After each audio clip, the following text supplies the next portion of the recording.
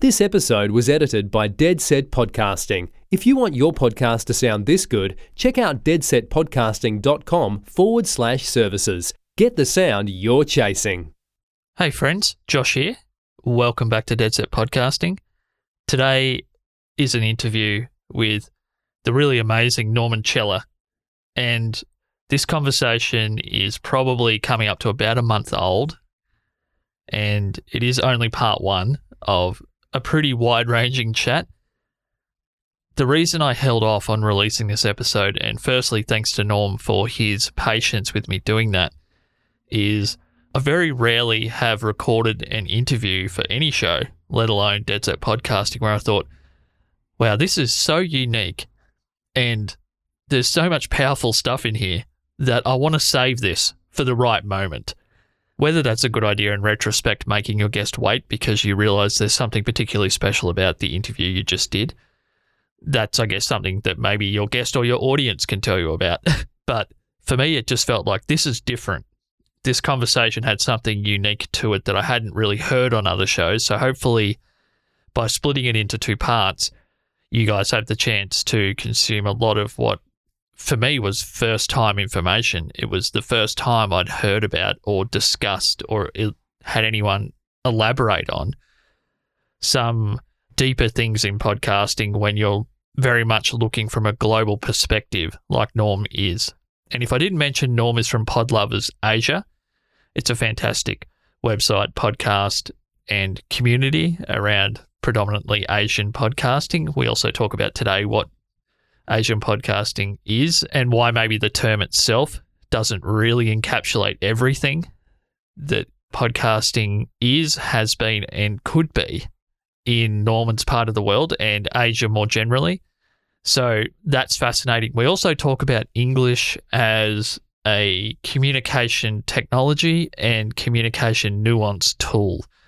And it's really fascinating to hear Norm talk about English not as a channel to grow your show or as a marketing tool or a way to reach the biggest audience, but more so as a way to, within the context of a bilingual or multilingual show environment, use English purely just to communicate best with the guest, who may also have grown up with English as a second or third language.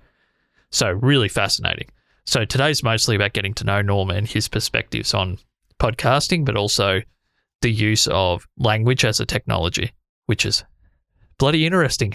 I don't really know how else to cover that. I won't keep you any longer now. Once again, this is part one with Chella from PodLovers Asia. To support the show you're listening to, go to deadsetpodcasting.com/support. You'll see there where you can share the show, rate and review the show, and also donate a few coffees at buymeacoffee.com. There'll be some buttons there. If you do any of those things, thank you. If you don't, just thanks for listening. And here is Chella from PodLovers Asia. You're listening to Dead Set Podcasting with your host, Josh Liston. This is a show dedicated to podcasting in Australia, New Zealand, and Southeast Asia. Follow along with today's episode over at deadsetpodcasting.com. Okay, here we go. Hello, everybody. Welcome back to Dead Set Podcasting. I'm here with Norman Chella, who's coming to us. His Skype says he's in Kuala Lumpur, Malaysia, but I'm not sure if that's exactly where he is. And normally, I wouldn't get someone to geolocate themselves at all, but I think since you're my first guest from that whole part of the world, and I've always wanted to talk to more people from Asia, it'd be good if you could tell us a little bit about where exactly you're from, without giving away too much information, of course, Norm, and maybe just tell us, because I know, for example, you can speak an insane amount of languages, and you can speak English better than I can to start with, so people will find that out as the interview goes on. But just maybe tell us if that's because you mentioned in the pre-chat you'd been in Sydney for a period of time and other places. Can you just fill us in a little bit about yourself? Because I remember hearing you tell it to someone on your podcast, PodLovers Asia, and I was like, whoa. Sure. So first of all, yes, I do live in Kuala Lumpur, Malaysia. And I am born indigenous Malaysian, so my first language is not English. We have our own native tribal language called Iban. And from a young age, I moved to Holland, to the Netherlands in Europe for 5 to 6 years. And I came back for a while and then went to Australia for uni. So I was in Sydney. So shout outs to anyone from UNSW. And after that, I went to Japan for a year on exchange, came back, and here I am back now in KL. So a couple of languages I picked up over the course of my life. So yeah. A couple. So just because today is about getting to know you as, the heart and soul of PodLovers Asia, but also the guy that's obviously doing all the voicing of those episodes and the interviewing, can you just reel off quickly, Norm, just how many languages you're fluent in? And I think there's some you can read as well as maybe not be able to speak as well, but you can read fluently in some languages. Can you? Normally I wouldn't do this, but I just think it's so fascinating. Sure. So I do think in English and in Japanese. So those are the two most fluent. So in Japanese mainly because I used to live there, so I picked it up fairly quickly. And my own native tribal language, Iban. In Europe, I learned Dutch, French, Spanish, and German. So in terms of fluency, I can understand Dutch and French and Spanish a little bit, but German, I can read it because it's a derivative. So it's not that hard to figure out the pronunciations. And I can read Korean because you can learn the alphabet in like 15 minutes. So that was a fun exercise. Yeah. So yeah, languages is quite a key part of how I view things, really. Excellent. And I'm happy you mentioned that because that's kind of what I was driving towards for the audience that's listening today. Your perspective, just from listening to 5 or 10 episodes of PodLovers Asia, is very worldly in a way. And you're certainly not caught inside the North American podcast bubble or the London bubble or even the Australian radio broadcast bubble, which is a huge bubble in and of itself. You seem to have a very global view that people are making shows in English, in their native languages, in other languages outside of English, globally, that are having an impact on people and audiences. So can we start just talking a little bit about why PodLovers Asia came to be, maybe, and then talk about what it is now and maybe what you want it to be? And then I was hoping to dig in on a couple of the more interesting conversations you've had on there recently, because I'm new to the show, but I've listened to a lot of it quickly. So. Oh, thank you. In a nutshell, really, PodLovers Asia came out of frustration, which is a very weird way to introduce or pitch a show. It's a good way to start a show, though. Yeah. And the main reason why is that throughout the course of starting other shows, because PodLovers Asia isn't the very first show I've created a few others, but I've picked up skills in podcasting, as most do, as they create more episodes. And part of that is learning more about the industry itself. And it tends to be very Western, as in Western-centric. You'd be looking at markets in US, UK, Australia as well, and in the EU, but there's not much in Asia in terms of coverage, in terms of companies popping up, in terms of podcast networks. So I was listening to a lot of podcasts covering the industry and or interviews and thought leaders in the space. They're all so far away. So this was frustration in a way where, what about all the players nearby? What about Southeast Asia, South Asia, East Asia? What about Japan, India, Malaysia, Singapore, etc.? And PodLovers Asia came to be, one, because from that feeling of frustration, I had the chance to collaborate with a team to launch the first ever Asian podcast virtual summit, namely called the Asia Podcast Summit, which is an amazing name because it's so original. Straight to the point, though. Yeah, everybody. No one was confused about what that was about, Norm. And it was great because we were doing it purely out of the need to fill that void, that there is no proper defined ecosystem of podcasting in Asia, which is where the show started to come out of, where I had the chance to connect with all the experts who were coming on to the summit to speak, as well as moderating all of these amazing Q&As, talking with the attendants. And we got sponsorships from Voxnest, from Google, from other companies as well, Audio Technica as well. And then we even flew to Singapore to do like an offline meetup, which is fantastic. I wanted to make the show to connect all of these threads together. And that's where PodLovers Asia was born. I wanted to be, not to name any names, but I wanted to be the news source, or at least the source of trying to gain a perspective on Asia's podcasting market. And that's how PodLovers Asia came to be. And yeah, it's been doing pretty well. Season 2 finished quite a while ago, actually, and I had to take a break due to other things, but we are launching Season 3 very, very soon, and we are expanding to more other Asian bubbles or markets, as you can say, because it doesn't just consist of ASEAN, East Asia, etc. We can also talk about it from the perspectives of the Asian American podcast market or the European Asian podcasting market, which is important. I would love to cover all of it, and I guess my worldly view helps a lot in deciding who to talk to, like who to reach out to and have a conversation. Well, there's a lot in that, and I guess if you've happened to listen to the show at all, Norm, leading up to this, I tend to just follow what I'm most curious about that people talk about. So it may at times feel like it's off topic, but one thing that I loved about PodLovers Asia was that you were very skillfully digging into these people that you interview to find out why they created what they created. And you were gracious enough as a host on these particular interviews to not have some plan in mind that you want from the guest.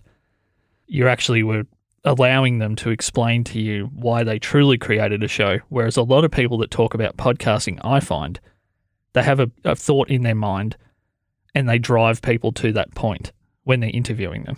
So to me, it's pointless to have the guest there if you're just forcing them to agree with what you already think, or have a different view of monetization or have no view or whatever it is. There seems to be a lot of forcing, forcing people into thinking a certain way about it.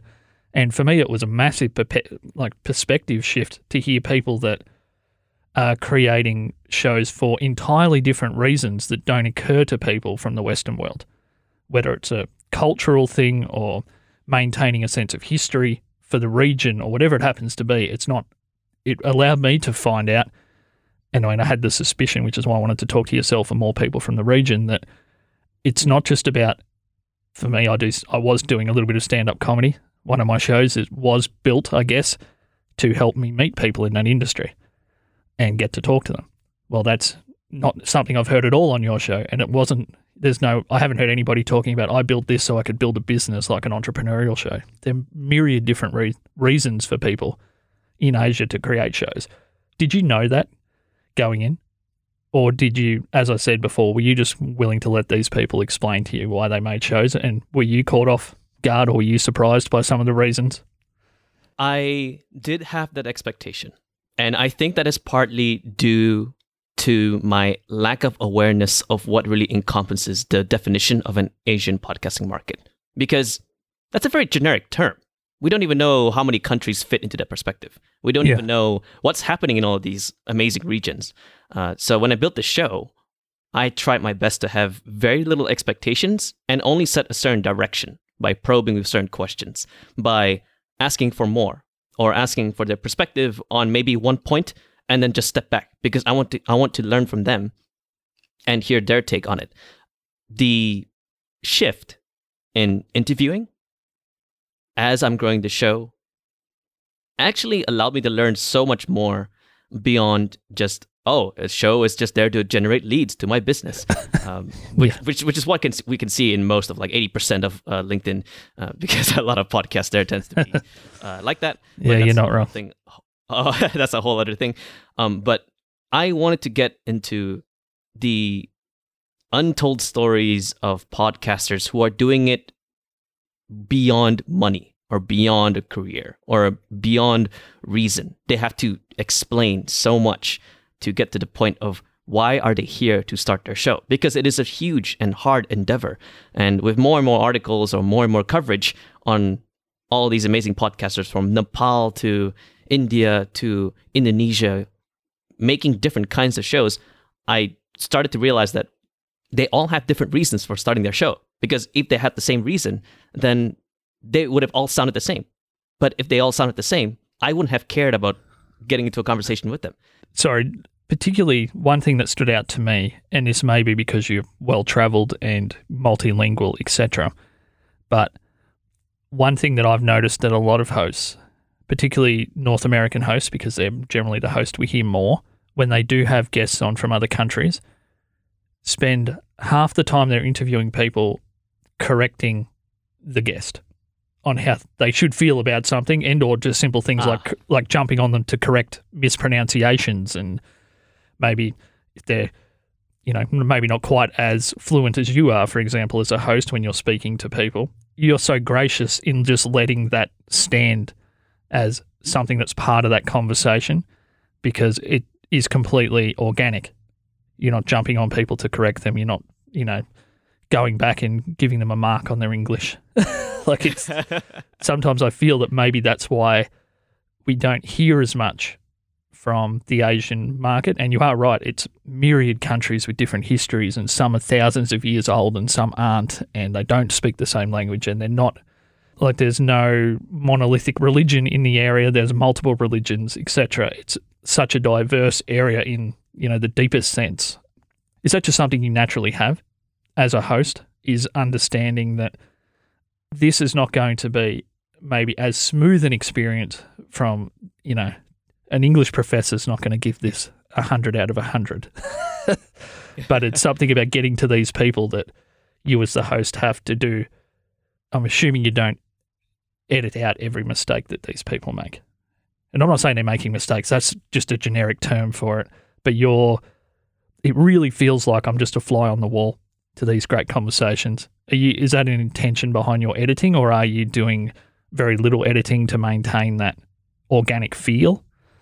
Sure. I have a few rules for editing, which is fantastic that you brought up that analogy of being a fly on the wall, because that is what I'm trying to convey with each and every episode.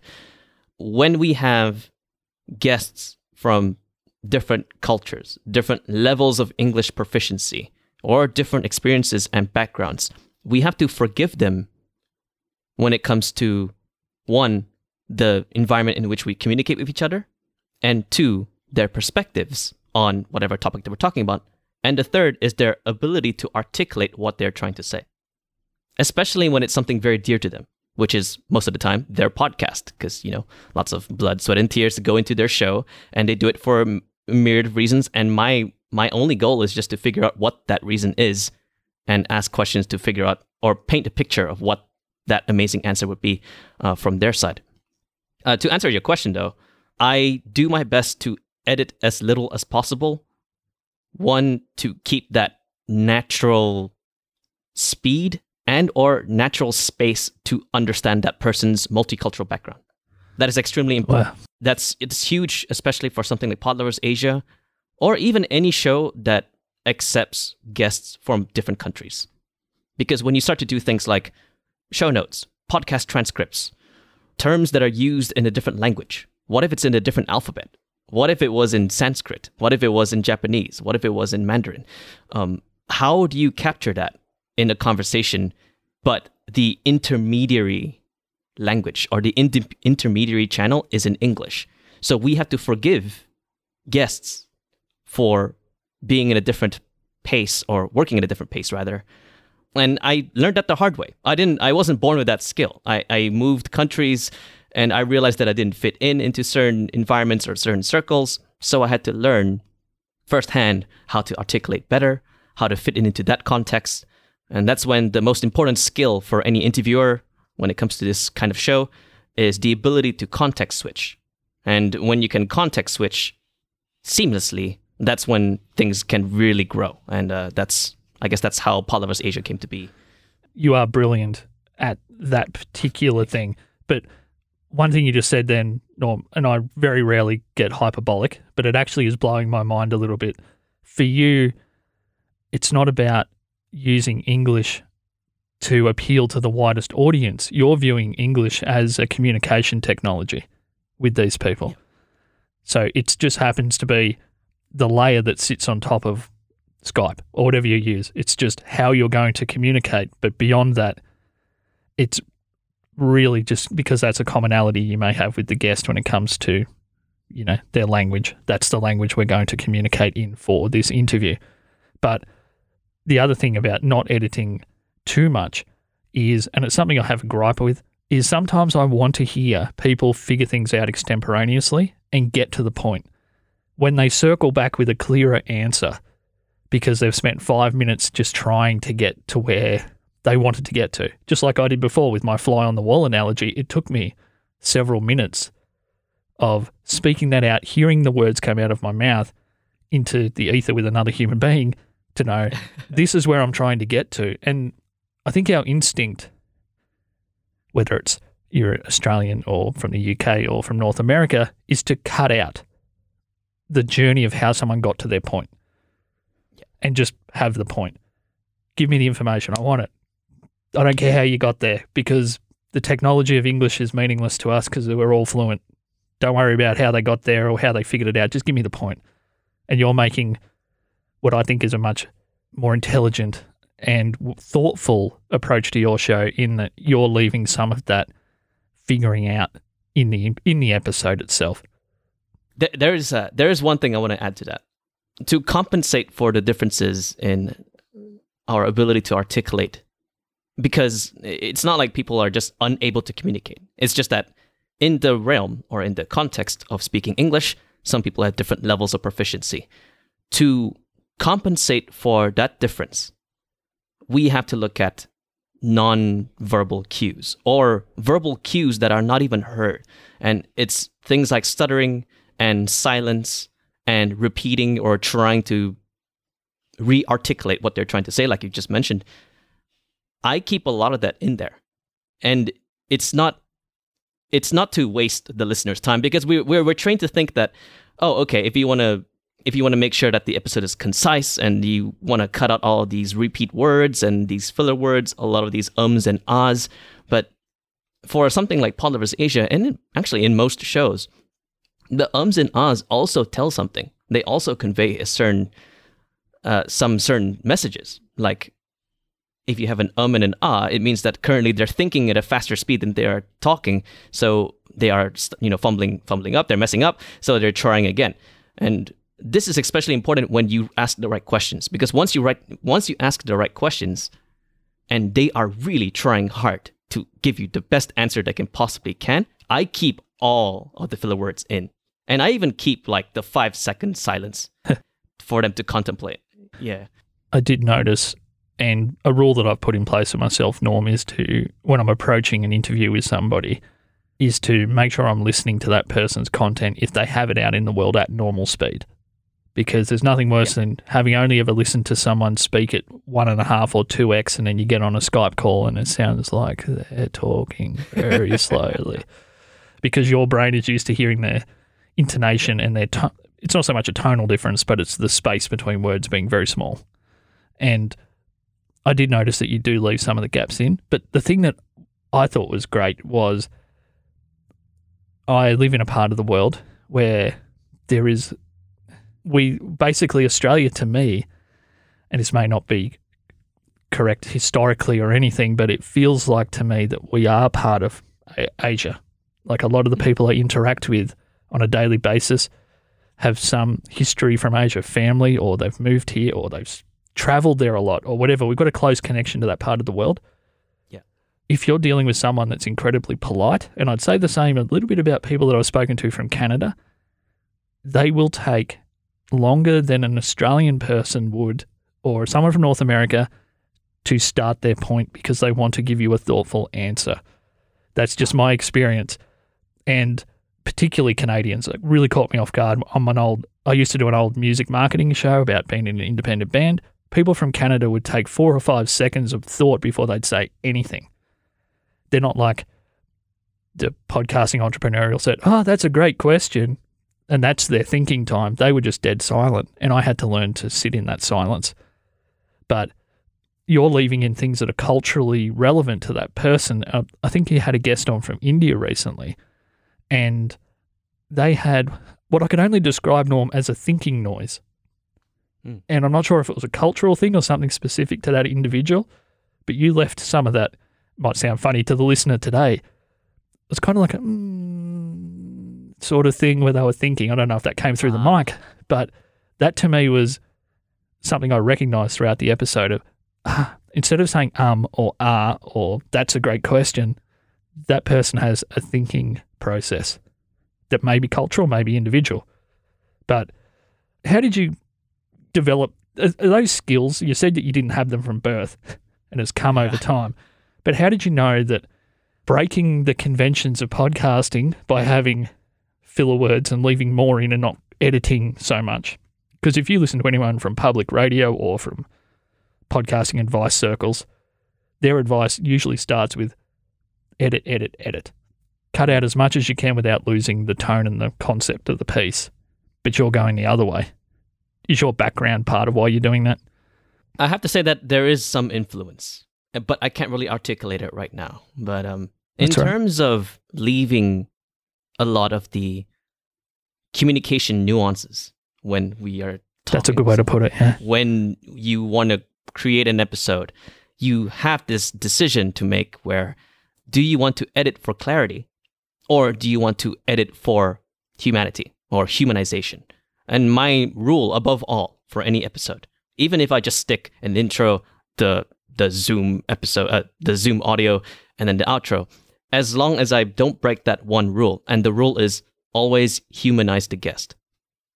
If that rule is never broken, everything's accepted. And the definition of humanizing a guest can just depend on the person. So that can include having their own unique signature noises, right? The ways that they would think. And it can also be the amount of silence that they take in, the 5 to 6 seconds before answering a question. I leave those in, or at the very least, I cut only a little bit off to cater for those who, just want to get to the point, but at least 2 to 3 seconds, it should be okay. But really, it just comes down to, if I take this out, if I take this noise out, if I take this section out, if I take out this repeat or this stutter, will it affect my listening experience? 1, in terms of connecting with the guest, and 2, listening to what's being said. Those are 2 distinctions. They are huge. Yeah. 1 is the context, and then 2 is the information. Because through the context, we learn the information. Having that distinction is very, very important. And you need a blend of both, or you need to understand the blend of both to edit a show where you're not listening to someone just reading out a blog post. You're reading, or you're listening to a guest. Yeah. You're listening to a guest speak what they have felt, speak what they have experienced. And that goes beyond cultures. It really just goes to understanding what kind of experience you want for your listener. And in this case, and I forgot to mention this actually, since I know that the show PodLovers Asia is very broad in terms of the guests that they're accepting, because it's not just limited to one country, for example, or one accent, it means that when you bring them on, you really do have to humanize them in their context, so that the listener, no matter where they're from, whether they're American or Australian or wherever, can be transported into their context.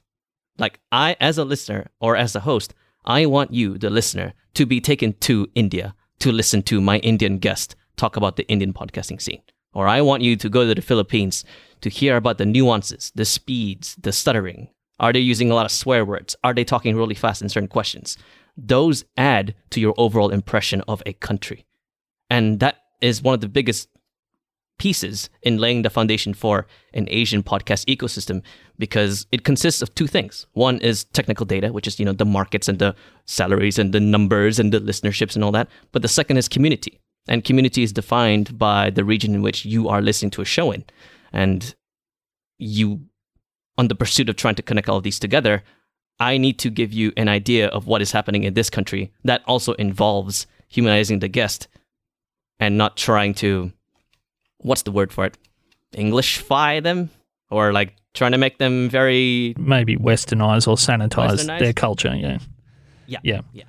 So that's all brilliant. And I did mention to Norm that I was hoping that in the future I'd be able to have him on more. So I did have some other stuff I wanted to get to today, and I think that we've given people a fair bit to think about intellectually there. I was hoping we could maybe spend a bit of time now, Norm, maybe talking about some lighter stuff, maybe some just general gear talk, because you did mention that this isn't, when you're doing PodLovers Asia, it's not you in your studio there on a broadcast microphone talking to me in my new studio on an RE20 with lighting and a fully sound-treated room now. You're dealing with people that may have all myriad types of technology, and it's not just podcaster talking to podcaster in the sense that you can guarantee they're going to have studio sound, because you did mention, I think you used the word, their environment may not be super podcast sounding when you get the chance to talk to them. It could be anything. These people might work way more hours than a normal person does, so they're talking to you from the break room. Who knows how it's happening? So can we just talk quickly about your technology choices? But also, one thing I hear on a lot of shows that focus on podcasting is if the person doesn't have a good connection or a good sound, the host stresses out and doesn't interview them well. You don't do that. You seem to be completely forgiving of people that may be coming on with different quality connections. You don't know how that person's recording. Maybe they do all their shows in a studio, but when they're outside the studio, they don't have access to it. Who knows how it's actually happening, but can you just talk us through that, your tech, and then maybe some of the guest tech that you deal with? Because you don't seem to be bothered at all when the person sounds amazing or they sound like they're on a phone. That's just from what I've picked up. Yeah, I'm going to be honest, I didn't really care about that. I came in with no expectations because I knew that even if my guests were involved in podcasting in some way, they may not have a microphone and an amp or, the right recording software or even a great room that's treated or anything like that. They might have like a dog barking in the background. And I've had that happen, which is pretty interesting. And I've even had like tuk-tuks driving by in the background, which is pretty interesting. But that's a whole other story. I didn't even know that hosts would stress out and that will affect their interviewing. Well, if just sound quality is you seem to be very well versed in the podcast ecosystem. Yeah. How often do you hear shows that talk about podcasting have people on that don't sound like they're a podcaster? It's very rare. And part of that to me is they don't want to have to deal with people whose sound isn't almost perfect already. Whereas this show for me, obviously I'm talking directly to people that make and talk about the industry. But on my comedy show, Punching Sideways, I've got people on the phone sometimes. With COVID, we've had to connect through different remote technologies. And sometimes, well, none of them sound like they're with me and my co-host Mel in the studio. They sound like they're remote. But it just doesn't really bother me because not everyone that's creative has some whopping great sound studio that they can use. Yeah. It's true. Like, not everyone has the same stack, so I really do forgive them. And my setup is pretty simple. It's just an Audio-Technica 2100, USB connected to a laptop that's recording in Audition. And I use Zoom to record both sides, a local recording with multiple channels. So I can edit out coughs and maybe background noise and something like that. But in terms of my expectations in audio quality, I actually have no expectations. I do give them guidelines and tips like, just make sure that, your door is closed, that you try to keep it quiet in the background or something like that. But then once we're talking, I forgive them. And the simple reason is that people are already using video conferencing software for so long already. So it is perfectly fine for us to be able to listen to something, even if it's untreated. Like if I go to someone or record an episode of somebody in, say, Nepal, and their internet is not as great or it's not as consistent, maybe I'll just let them know we can do a local recording, or we would repeat certain things to try to make up for it. But if we can't help but deal with that, that's perfectly fine.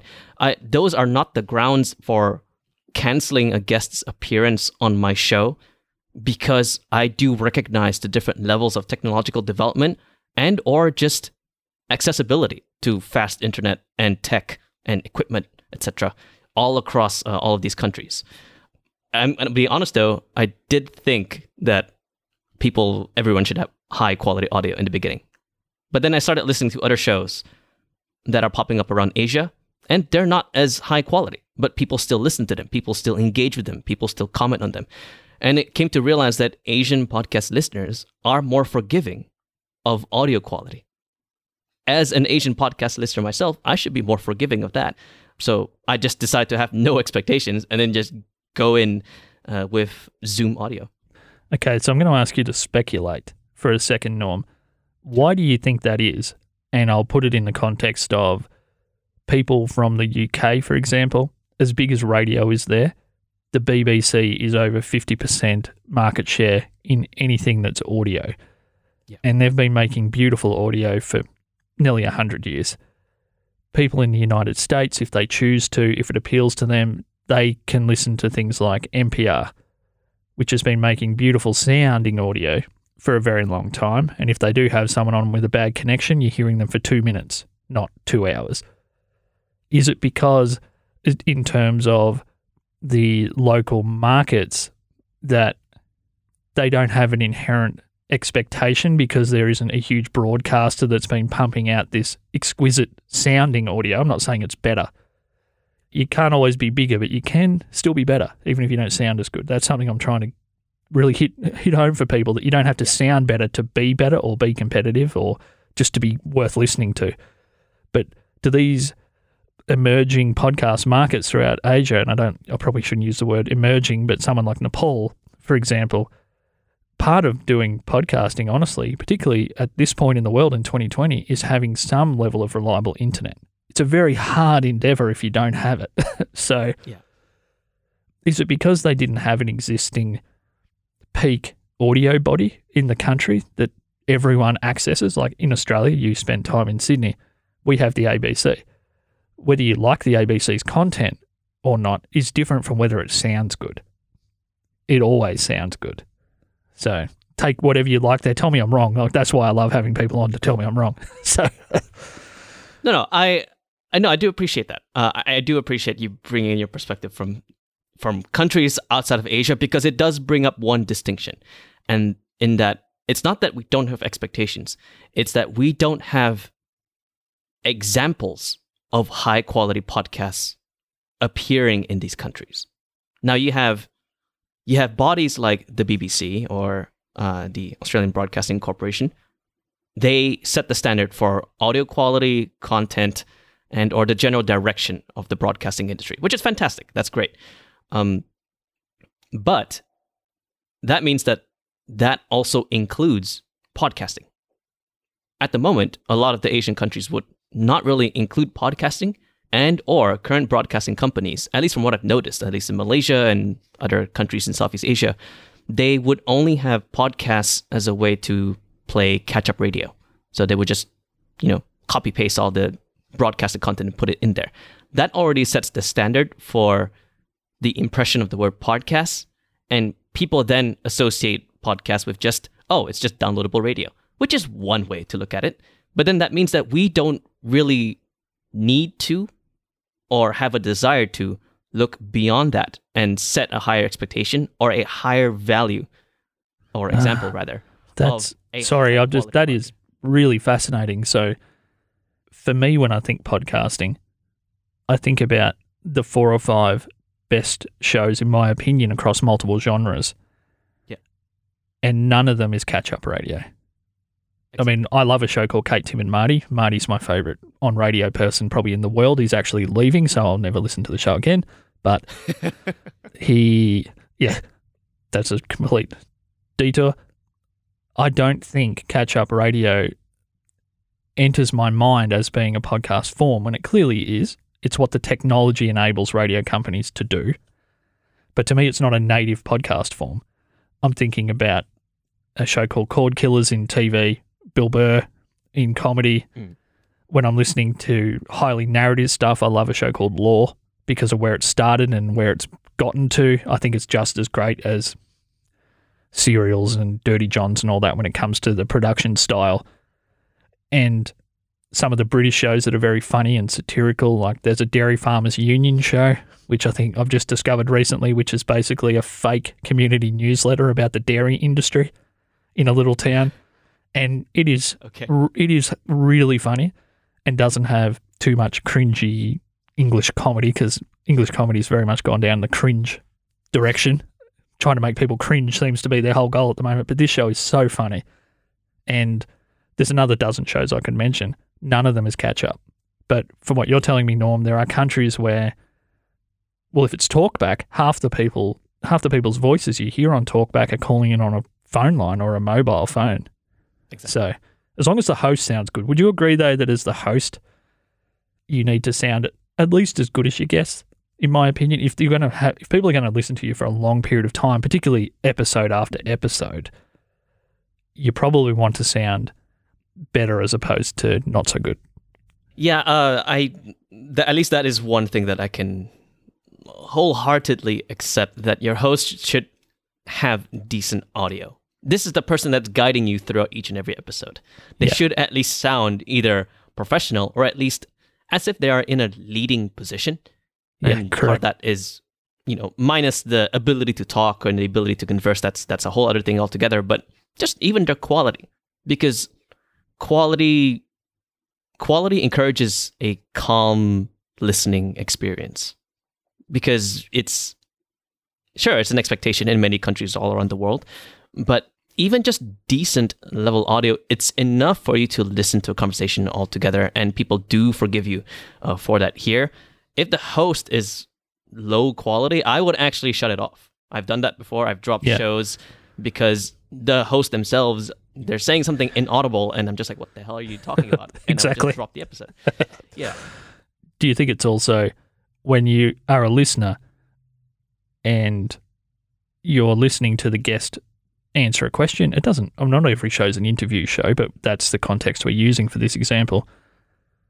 If the guest, you don't place an expectation on them that they're not trying if they don't sound good. They may have just been in a situation where they don't have their normal equipment, or they don't have their own podcasting gear, or they're just doing a media tour, they're on the mobile phone, they're on a landline, whatever, or they're just talking into their MacBook. Look, I'm not today, but I could be. Hopefully Norm told me, hey, it doesn't sound like you're coming through the roadcaster, Josh. It sounds like you're coming through the camera. That's something that people need to pull people up on quicker is, can you tap on your mic, please? I don't think it's turned on. But another divergence. I think that when you listen to the host and their audio is, I guess, because the normal behavior is to listen to one podcast and listen to 10. People don't generally just stop at one. It's kind of an obsessive behavior in a way. It replaces other content in your life. If the host doesn't have good audio, or improving audio, maybe would be a better way to put it, that the first thing I think isn't forgiveness. It's, wow, they don't care about my time. Like, particularly if it gets worse. Like, one guy that I actually really like is Bill Simmons. He does a sports show. And sometimes Bill will call his guests who are in the studio off his mobile to talk to them. So the host is on a really crappy sounding connection. Like, he could bring on at least a landline. A lot of people don't even have landlines, but at least the quality's low, but it's constant. Whereas on a mobile, it can go in and out, and it can drop out, it can get interfered with. There's a million different problems with mobile connections. But to me, it was like, wait a sec, Bill's talking to someone in a studio who's his employee, but he sounds way worse. And this is not listenable. And that's a show I listen to every episode of, Norm, and I just went, see you later. Not listening to that. Yeah, that there's a baseline, especially for when a listener commits to listening to a show or subscribing to a show. And I always like to look at it from a routine perspective. It's a verbal agreement, or at least a one button away, but when you subscribe to a show, you agree to allow this show to be part of your routine. I don't know what the routine can be. It could be when you're commuting by car to your office. I mean, if you can in this pandemic, but when you have time to listen to a show, this is one of the options, and then you can choose to listen to it, and there you go. By not really taking the time to set the baseline proper, even if it's just decent audio quality and you're stuck with the same microphone for the next 5 years, if it's a decent microphone, it should be okay. It's serviceable. It's perfectly fine. That's okay. I probably won't be able to forgive the host for calling on a phone to a guest and having worse audio than the guest, because I can always forgive a guest for having bad audio. So many factors. That's okay. But as the host, this is your show. Like, you have your setup. You have your business or your model or whatever, and you need to commit more. And that means trying to stay consistent, not only on publishing an episode every week or whatever, but also just sounding familiar or sounding relatable or just humanizing yourself. But yeah, I have a personal gripe with that. So I thought that might be a good place to stop today's episode. Hopefully I didn't oversell just how warm and insightful Norm is.